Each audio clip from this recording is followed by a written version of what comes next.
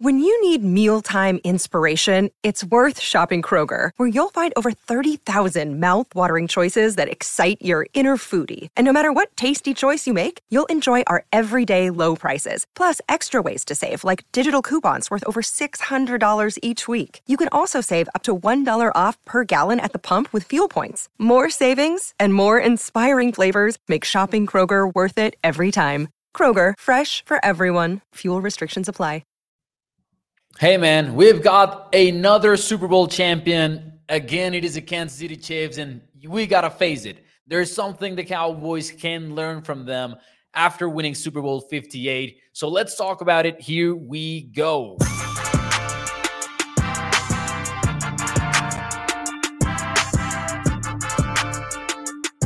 What is up, everyone, and welcome into A to Z Sports Dallas Primetime. I am your host, Mauricio Rodriguez, streaming with you live every Sunday through Thursday night at 8 p.m. Central here on Dallas On Demand Sports Talk Network with a lot more content coming your way. Make sure that you check out atozsports.com/Dallas. And as always, do me a favor and hit the like button for me if you enjoy the show. What is up, everyone? Hope that you guys had a fantastic Super Bowl Sunday. We saw each other before the game kicked off, and I think the preview went pretty well. I'm not going to lie. I think there's a lot of things that I liked about the preview that ended up showing up in the game. We talked about disguised coverage, maybe the 49ers having to turn that on a little bit. They did a whole lot of that. Patrick Mahomes' interception actually came on a disguised coverage. They were showing too high, and then they switched to cover one robber right at the snap. We talked a little bit about the cornerback blitzes. Biggest moment of the game. Steve Spagnuolo got the best of Brock Purdy by sending Trent McDuffie by that B gap. So yeah, a lot of things that showed up from that preview. So I'm excited about that. It was a fun game. We saw overtime, and we'll talk about the Super Bowl today. We will absolutely do that, and we'll dive into the lessons that the Cowboys might be able to learn from such a game. Right now, there's some lessons that cannot be learned, including the fact that Patrick Mahomes makes it easy for you to win championships because man, he really is great. I am aware that it wasn't the best game for him, necessarily speaking, but when it mattered the most, he put together some pretty impressive drives. So honestly, man, I'm excited to talk just some football with you, try to relate the Super Bowl to the Cowboys as best we can. And we're going to talk about Mike Zimmer just a little bit before we start, though, because Mike Zimmer had an interesting weekend in store for us, and the Cowboys did. Because on Thursday of last week, we first heard Tom Pelissero, Todd Archer, Adam Schefter report that, hey, the Mike Zimmer deal is getting done, right? We were all on that trajectory towards thinking that, hey, it's going to be Zimmer at defensive coordinator for Dallas. And then the time went by, and we didn't see that Cowboys social media official post, right? We didn't see any of that.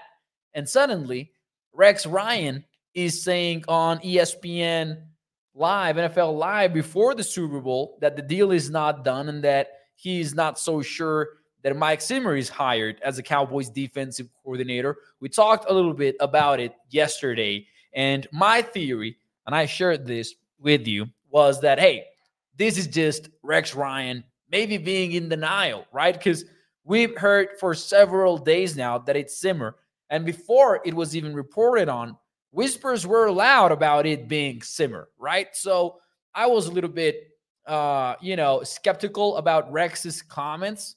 But I will say that I was intrigued by the fact that Brian Broaddus then dropped some knowledge on Twitter X, and that knowledge was a little bit buried by all of the Super Bowl hype. And he pointed out, and then Adam Schefter basically confirmed it on Monday morning as well. They were pointing out that there was an actual holdup. Now, I'm not sure what that holdup was at all, but there seemed to be a contractual holdup, according to Brian Broaddus. And we know he's well connected. He knows what he's talking about. And man, this is one of those instances where you're like, maybe something was afoot. Maybe Mike Zimmer was asking for a buttload of money, Or maybe the Cowboys were lowballing the guy. Now, based on the history of this franchise, I would never assume that the Cowboys were lowballing somebody. Wink, wink, right?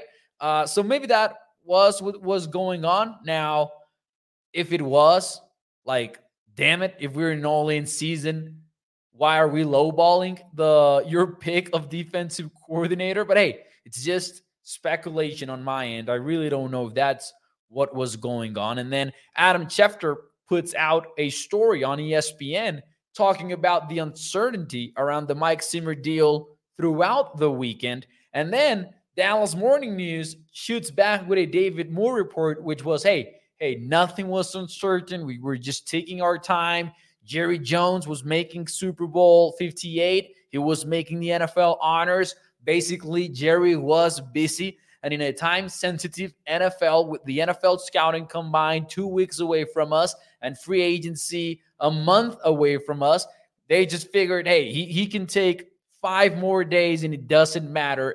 Like, come on, right? That's just, hey, it's me speculating. I'm just having fun here.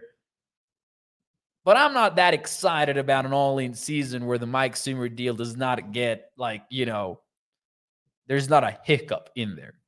Because we heard for at least Brian Broaddus pointing out that, hey, there's actually an issue here and they hit a spit bump type of thing, right? So what we do know for a, maybe not for a fact, but for a 99% fact, it wasn't because Jerry Jones was out there in Las Vegas watching the Super Bowl.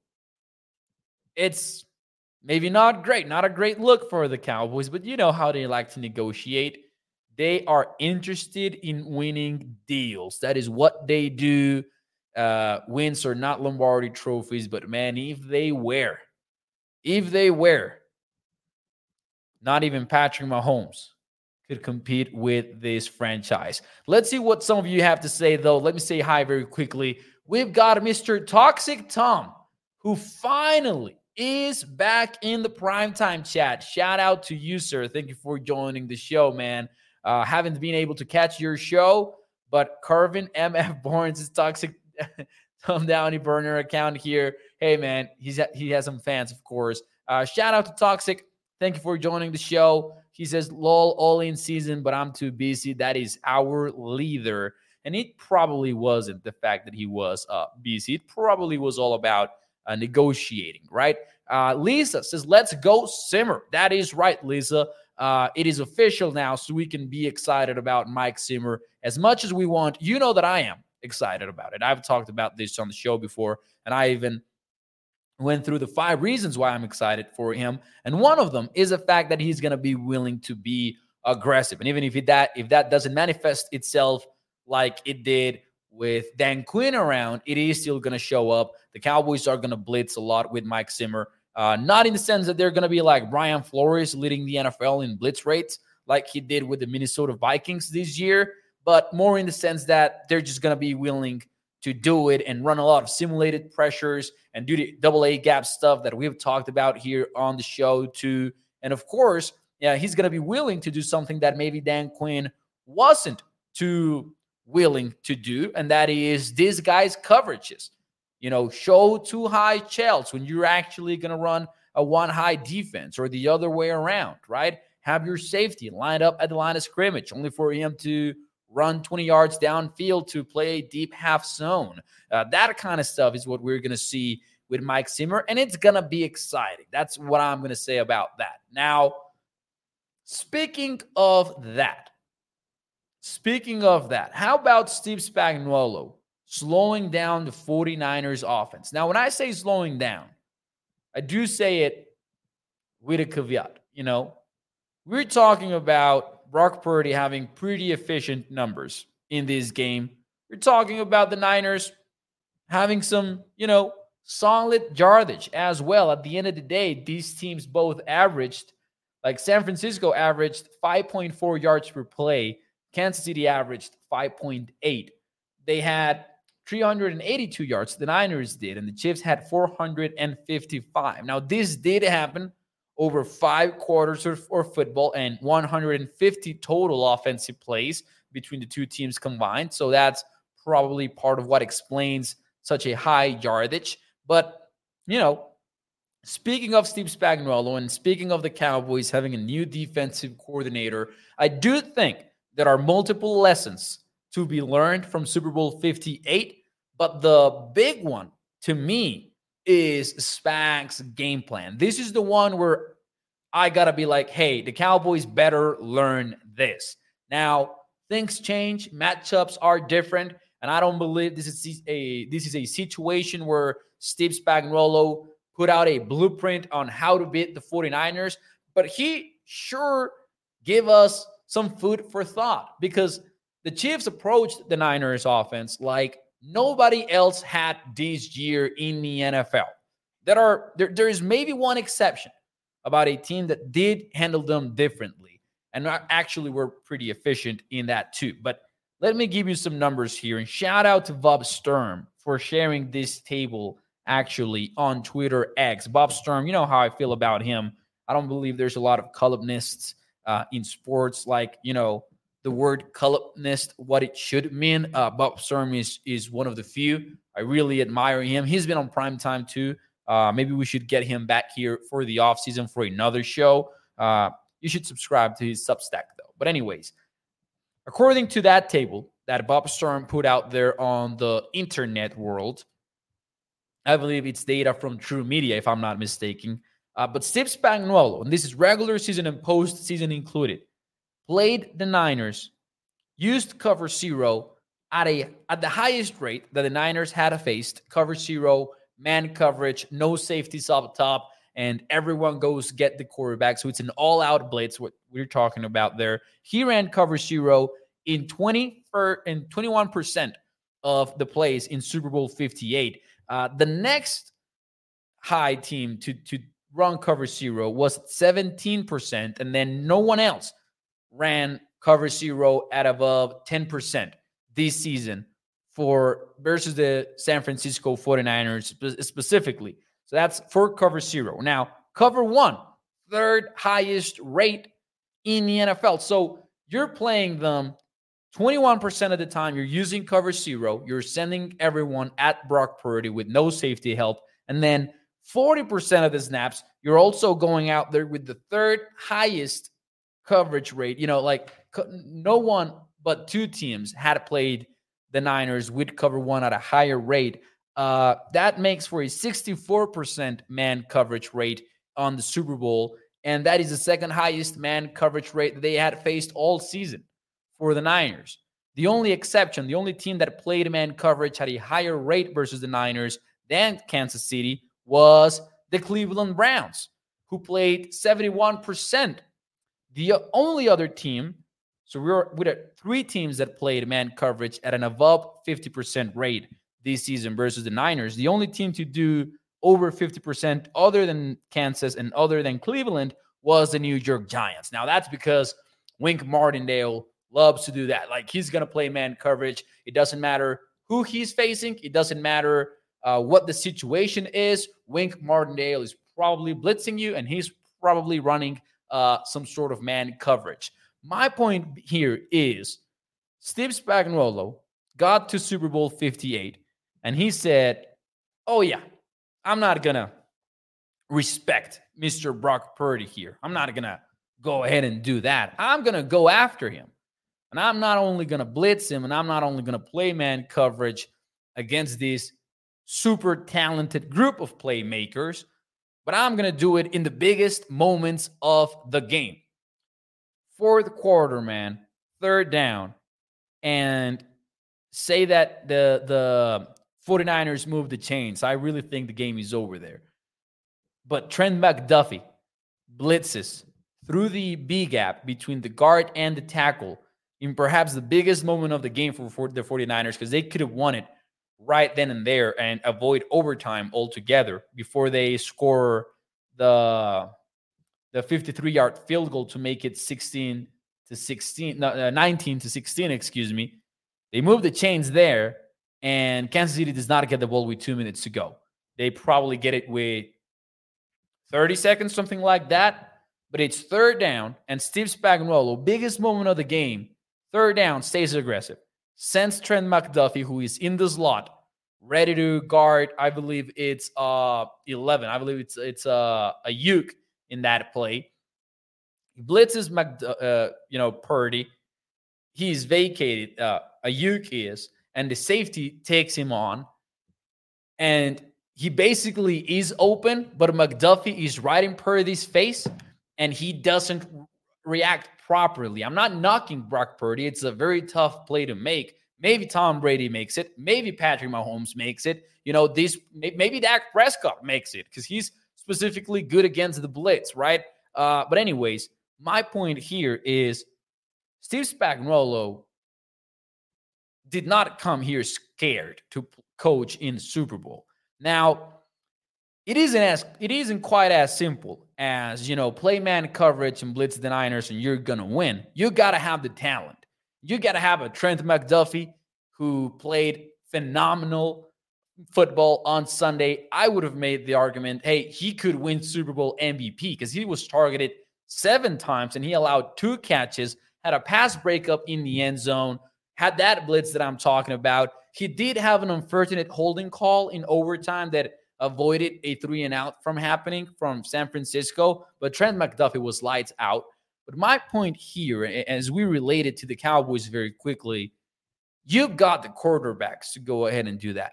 If you bring back Gilmore, and you probably could also bring back Jordan Lewis if you're truly going all in, right? If we're working under that assumption, they're really going to go all in. And I'm not saying I strongly believe that. I'm not saying I believe it because I don't believe the all-in discourse that is being thrown around. I won't believe it until I see it.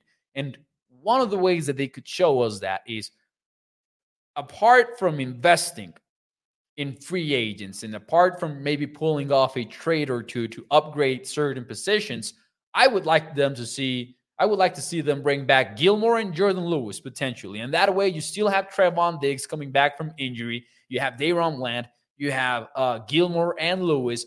And you can play man coverage. You've struggled to beat the Shanahan offense. And I don't know if it will work against Jordan Love quarterback team. I'm not sure it will work against the Matthew Stafford quarterback team. But I think you have the pieces to go ahead and run the same game plan that the Chiefs did against the Niners. The one difference is the inside linebackers. I'll say that, right? But if they're going to spend in free agency, that is a position they should probably spend in. Maybe bring in somebody like Patrick Quinn. But Nick Bolton had a great game, and so did Leo Chenal. And Leo Chenal, I think, was one of the most underrated Chiefs players this postseason and was somebody to watch on this game. Very versatile guy who can do a little bit of everything. He had a QB hit. He had tackle for loss. So good football there from Leo Chenal. But, man, you're strong at cornerback. And I'll also add this. We've talked about it a little bit here on the show. I'm going to maybe do a standalone show on this topic. But the most underrated need on the Cowboys is probably cornerback, especially if you only bring back one of Gilmore and or Lewis. If you only bring back one of those two, then cornerback is absolutely a need for your football team. Because in this league, you better have those corners, man. Because if you don't have those corners, this approach that we saw from Kansas in the Super Bowl is not going to work against nobody. Because you got to be able to hold on man coverage. And the Chiefs did, man. It was a very impressive game. If I had to point towards one lesson from this Super Bowl is that you've got the corners to use this sort of game plan versus a Shanahan-esque offense, at least the 49ers. If the argument is that Brock Purdy specifically cannot kill your blitzes, but you also got to be timely with them, and the Cowboys do need to upgrade their linebacker position 100%. Now, Mike Zimmer's coming in, and I am aware that Dan Quinn was probably more blitz happy than Mike Zimmer. But let me show you something. More than show you, let me tell you something. I have a spreadsheet here with Mike Zimmer's Vikings defenses between 2018 and 2021. And I would go farther back, but I don't have all of the data that I need to do it.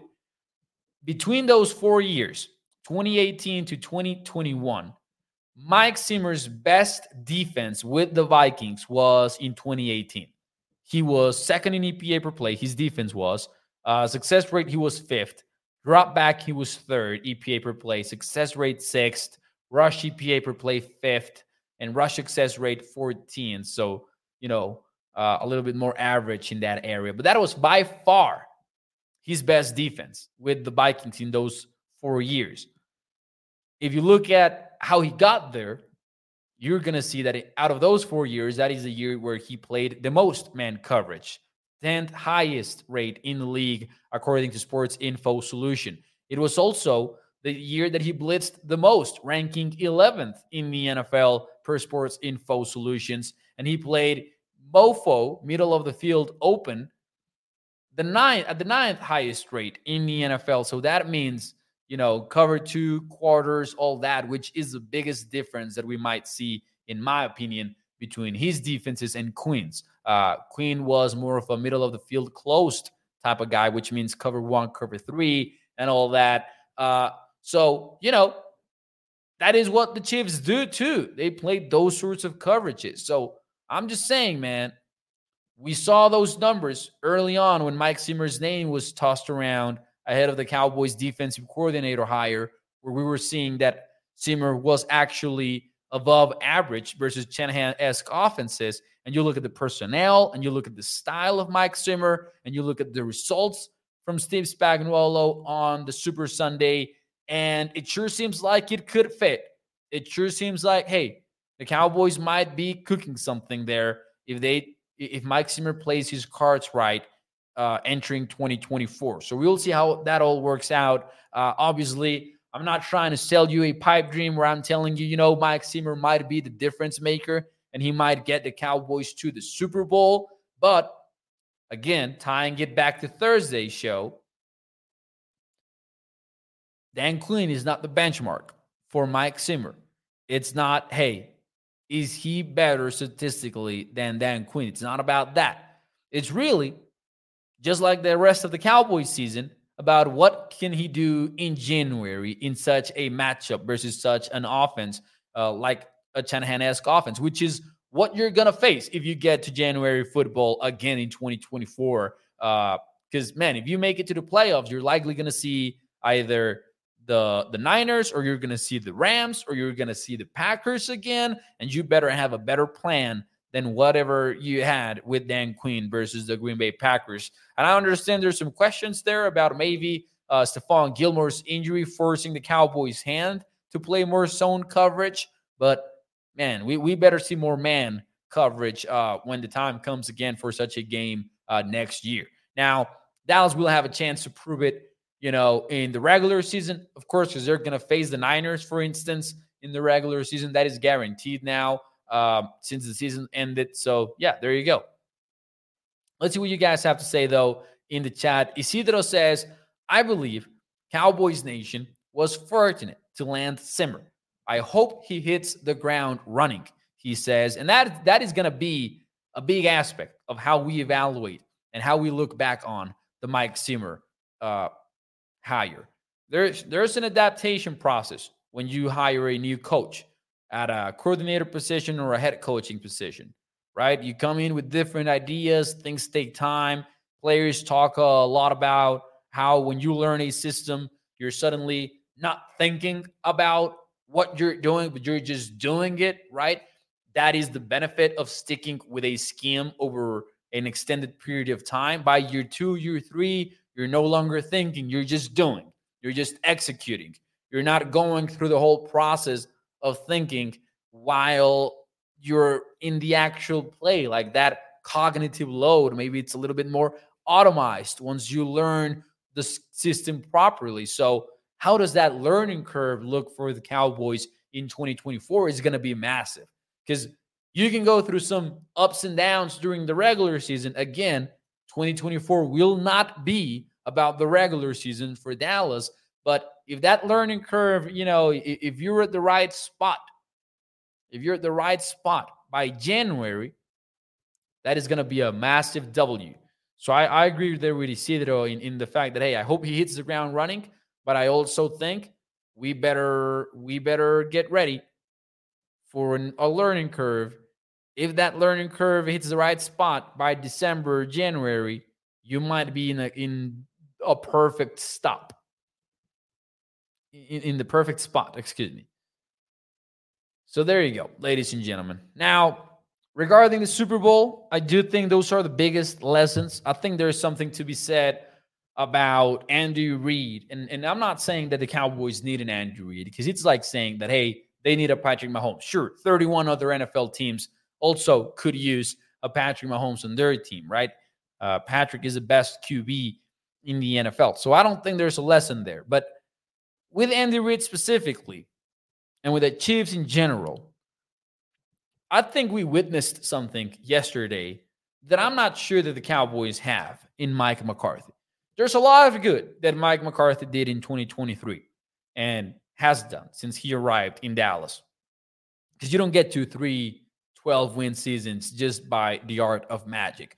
And however, as good as he was calling plays in 2023, his first season doing so for Dallas, I'm not sure if he has that skill like Andy Reid proved to have, where you're being stopped by a good defense, which the Chiefs were yesterday, but you're slowly figuring out the Rubik's Cube, First 3 quarters of football were not pretty at all. By halftime, Travis Kelce had 1 yard and 1 catch, and he was pissed at Andy Reid, and we saw that viral clip and everything.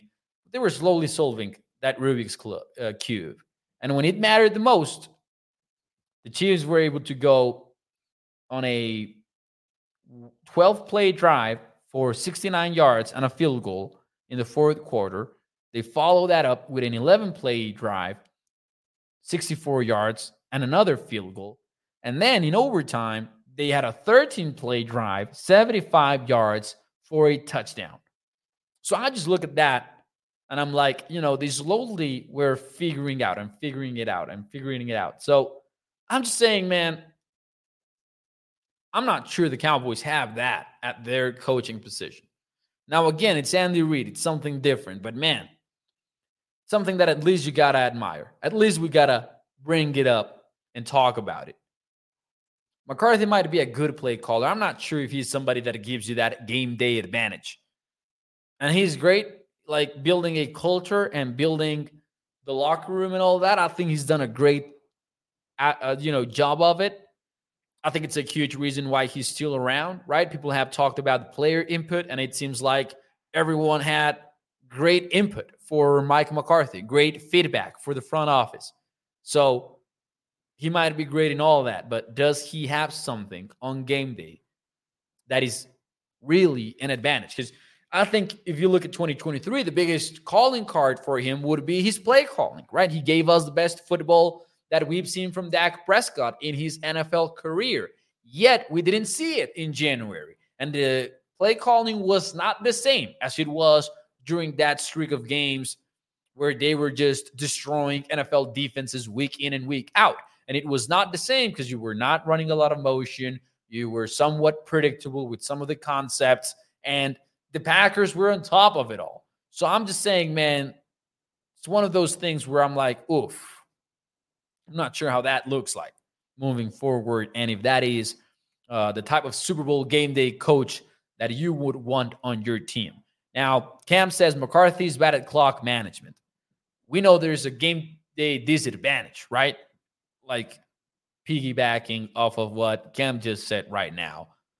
So just a thought. I don't want to be, a downer or anything like that. But just watching that game yesterday was like, man, the Chiefs are not going away. This was supposed to be their worst season in recent memory after they've been dominating the NFL offensively speaking since 2018.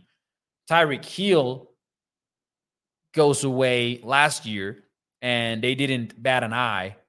And then in this one, it started to maybe be felt a little bit more, and they were still fine at the end of the day. They still had somebody at wide receiver who stepped up in Rashee Rice. Maybe didn't have a great game on Sunday. He was one catch away from cashing, by the way. His prop bets, I had an over of 6.5, and he only had 6. But they've got something as long as Travis Kelce is around and Rashee Rice going into his second year is definitely promising and all that. But yeah, man, other than that, Super Bowl thoughts, man, before we get out of here. What do you make? Let me know in the chat. I want to get your thoughts. What do you make out of the coin toss thing? Was Kyle Shanahan right to receive the ball, or was he not right? Because let me tell you, man, there's been some controversy surrounding that call, and it's gotten so loud that honestly it surprised me. So let me know, what do you make out of that, out of the coin toss? Do you think it was wrong? Do you think it was right? Or do you think it was honestly irrelevant? Because I've got a strong take here that I'm about to drop. And I've seen shows discuss it. I've seen outraged analysts blast Kyle Shanahan for it. I think even my bosses, shout out to my bosses over at ADC Sports Nashville, their live stream this morning was called, and I'll admit I gotta, hear it before I am fully, aware that is what they were talking about. But they had one that was called 49ers Commit Coaching Malpractice in the Super Bowl Most Critical Moment. Let's see what you guys have to say. Mark Aaron says, I would have kicked. Cam says he did the right thing. So, not a very strong take either or. I honestly believe it's quite literally a coin toss between those two possible decisions. There's ESPN mathematical models that give you a 50% chance of winning whatever you do, regardless of what you do. And you look at the why and the theory behind it, and it makes sense, right? If I ask for the ball first under the new postseason rules for overtime, which guarantee that each team is going to have a possession, and there's somewhat of a controversy there on what should I do if I win the coin toss, right? But if I kick the ball, my advantage is all about knowledge and information. It's all about knowing what I need. And in this case, we saw it with the Chiefs, right?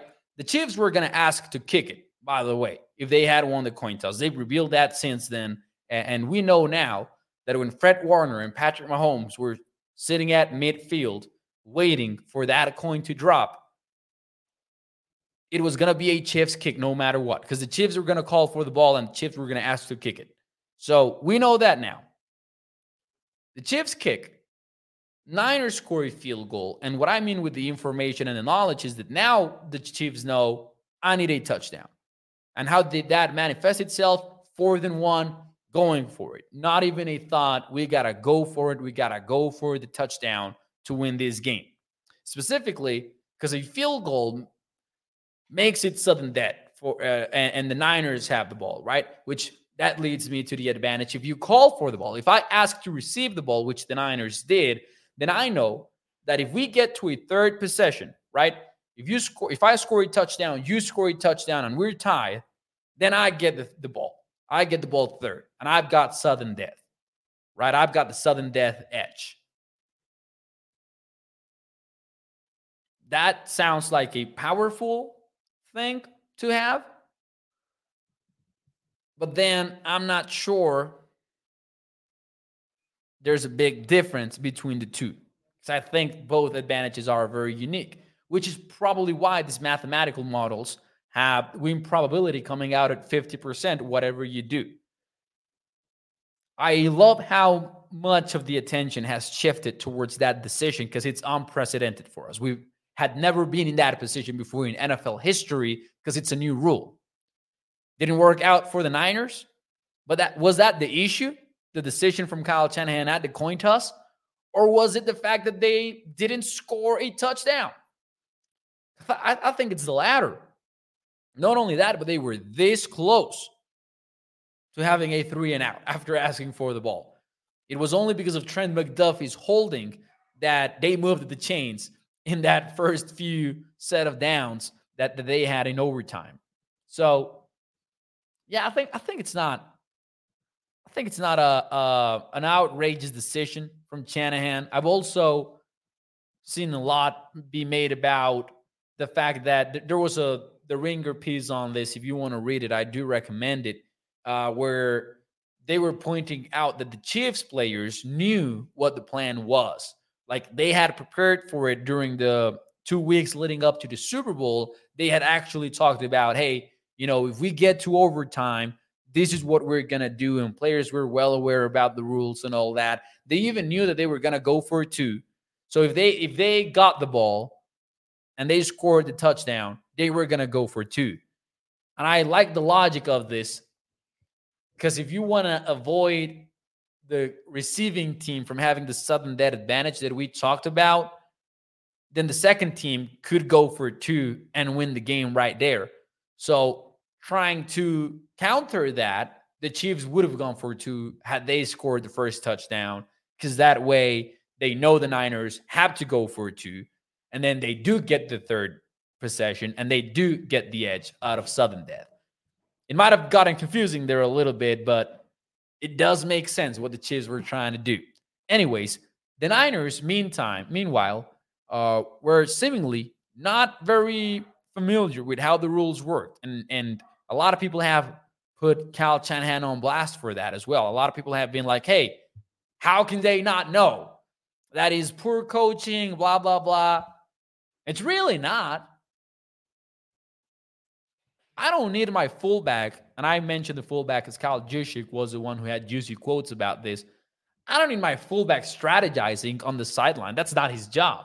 As long as Kyle Shanahan knows, the coaching staff knows, and the analytics department, who are probably helping out Kyle Shanahan some way, somehow on game day, know, that's all that I care about.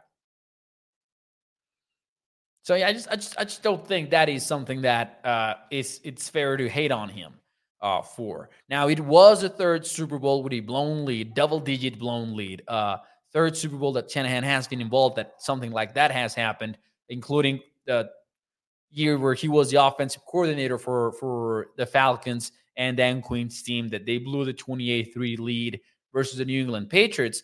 But if we're going to put him on blast, let's put him on blast for how he managed timeouts before halftime, right? This is not new for Shanahan. He's always been scared at leading up to halftime, and he's not always very aggressive with it because he just doesn't want to risk turning the ball over. We could criticize him for that. We could criticize him for his offense going 3 for 12 on third down, or for him maybe not running the ball a little bit more often in the third quarter, or that sort of stuff, right? That offense got to the red zone only twice all game long.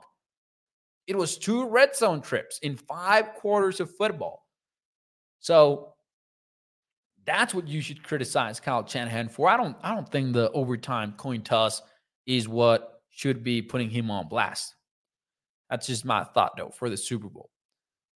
A lot of bloopers in the Super Bowl. I don't know if you agree with that. I know I love a defensive showdown as much as the next guy, right? However,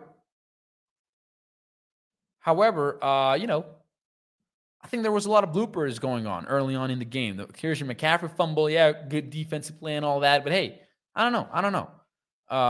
There was a Pacheco drop. There was a Pacheco fumble also near the end zone. Some weird stuff maybe, but it sure picked up, and it sure became one of the most fun Super Bowls that I've ever watched in the second half. Man, when it was headed, when Patrick Mahomes had the ball with 2 minutes to go, I was hyped.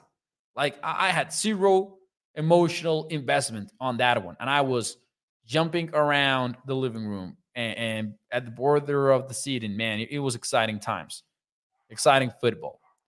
Cam says, did the right thing to receive because I think they would have happened how it happened to the 49ers. SLH says, Kansas City had such an impressive playoff run, plus the Super Bowl. SLH is onto something here. Miami Dolphins at home. And then you go on the road versus Buffalo. On the road versus the Baltimore Ravens. And then you beat the San Francisco 49ers. In the year where everyone had ruled you out, Big part of that has to do with Rashee Rice's rise, man. Big part of it. Because there was a time this season where it was Travis Kelce or nothing. And Rashee Rice started to show up. And I've said this before, but man, he was number 1 in the NFL in EPA per target versus zone coverage among players with a minimum of 50 targets at one point. So not a great game maybe in the Super Bowl. Could have had a touchdown had it not been because of the center botching a snap near the end zone. And it's the one that Patrick Mahomes picks it up from the ground and then just tosses it away. Rashee Rice is wide open on that one, but Mahomes is like, let me get rid of the ball right now. Now, Ron says, but at least they made the Super Bowl. Oh, 100%, man. 100%. Cowboys fans, and I include myself here, like, I wish I had 3 Super Bowl appearances witnessed, right? Absolutely true. Yet, there's something enjoyable about the fact that 2 things can be so different yet so similar at once, right? Because, hey, we're both gunning for 3 decades now. Both the Niners and the Cowboys are gunning for 3 decades. and hey, there's something enjoyable about that. There's something enjoyable about that. Shout out to Cam, man. Shout out to Cam in the chat. I got you. He says, Mo, you said it right because I butchered that typing. He says, hey, no, I didn't even notice, man. No worries.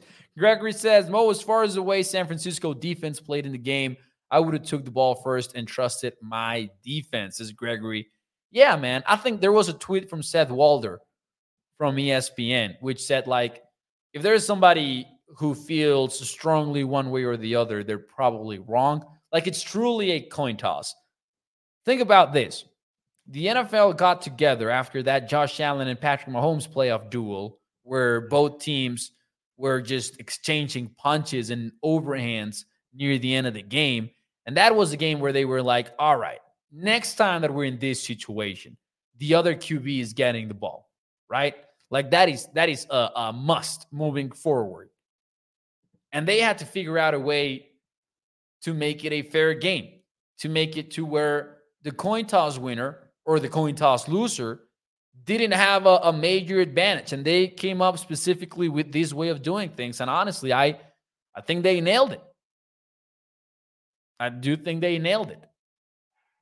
But anyways, ladies and gentlemen, that will be it for me tonight here on the show. We are headed for the offseason. That means that we're going to have to be very smart about our topics moving forward. You know what that means, right? Not going to be able to get into everything every show because it's a long offseason, man, and I'm excited for it. Free agency is up next. And then, sure, we've got the NFL draft, and we'll do our best to mix and match. But I think we're going to talk about free agency a whole lot here in the next few days. And then there's the NFL Scouting Combine coming up. It's going to be exciting times, ladies and gentlemen. Hit the like button for me, and I'll see you tomorrow night, 8 p.m. Central. Thanks so much. Nos vemos mañana. Bye-bye.